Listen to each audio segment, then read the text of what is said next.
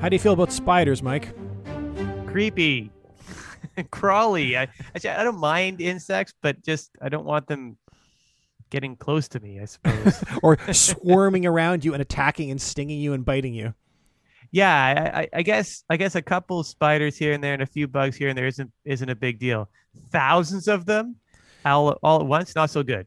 Yeah, I think it's one of those things, right? Like things that are fine in small doses quickly become poison in large doses. That's right.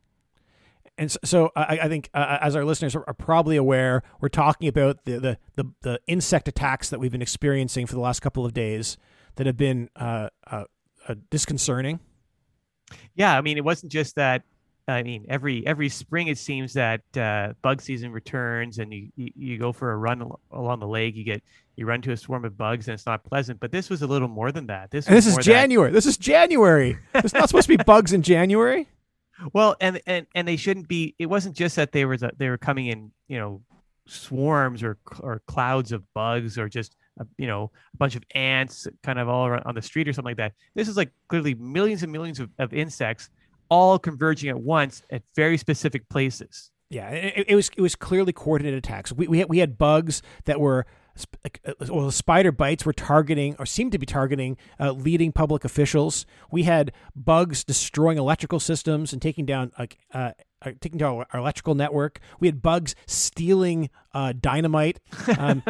So, obviously, the bugs aren't doing this. Someone's controlling the bugs and making this happen. They're like an evil version of Ant-Man.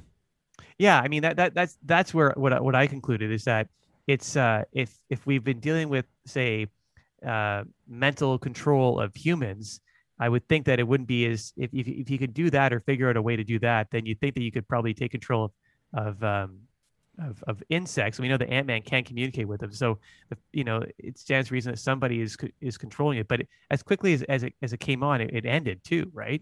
Yeah, it's over.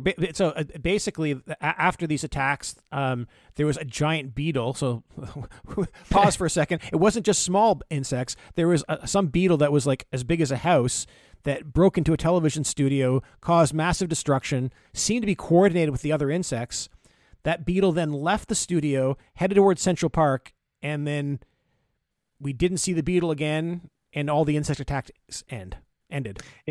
What's funny about it is that the beetle was with us long enough to get a nickname, the Scarlet Beetle, because that's what he was being what's a better name for this beetle? Let's not name him after his color. Let's name the fact that he's as big as a house. Can we call him the Giant Beetle instead of his color is not his defining feature. Oh no, the yellow bee is after me.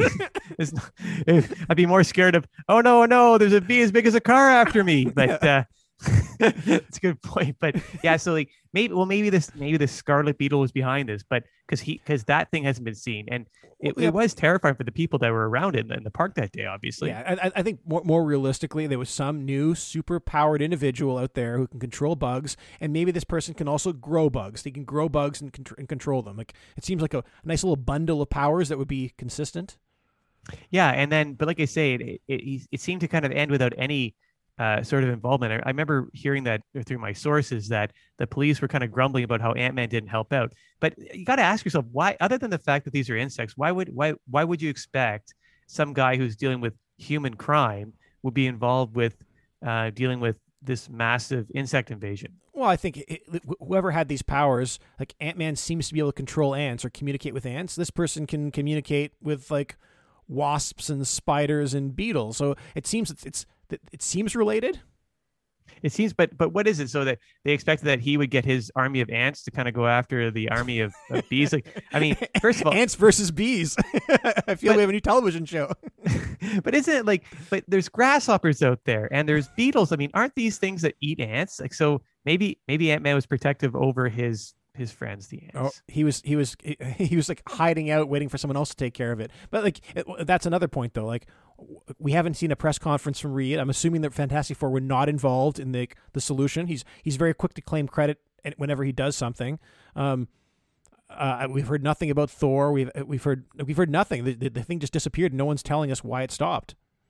But this actually, when you do the reading on this, there's trillions of insects on Earth, right? I mean, the biomass alone is it could dwarfs that, I think, of any other mammals or lizards all combined, from what I understand. So when you think about it, this could potentially be a massive problem. And so maybe it's not as cool as the Fantastic Four dealing with space invaders, or Thor dealing with his fellow gods, if he's a god.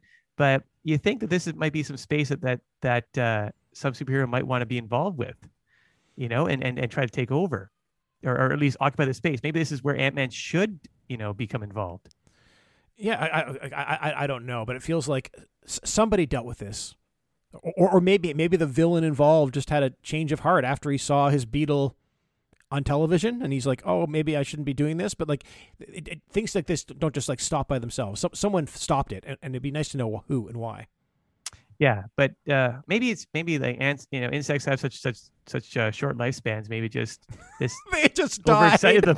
Yeah, maybe that's the problem. Like, if you want to take control of things to take over, like maybe control like a bunch of birds or lizards or raccoons or something that all at once to be your army to take over humanity. But planning on insects that get overexcited and die, not the smartest plan. Fair enough. Like Rome lasted 6 human lifespans. If you took over birds, your equivalent would be like a 10-year reign. If you took over insects, your equivalent will be a 6-day reign of terror. Yeah, it probably isn't worth the effort.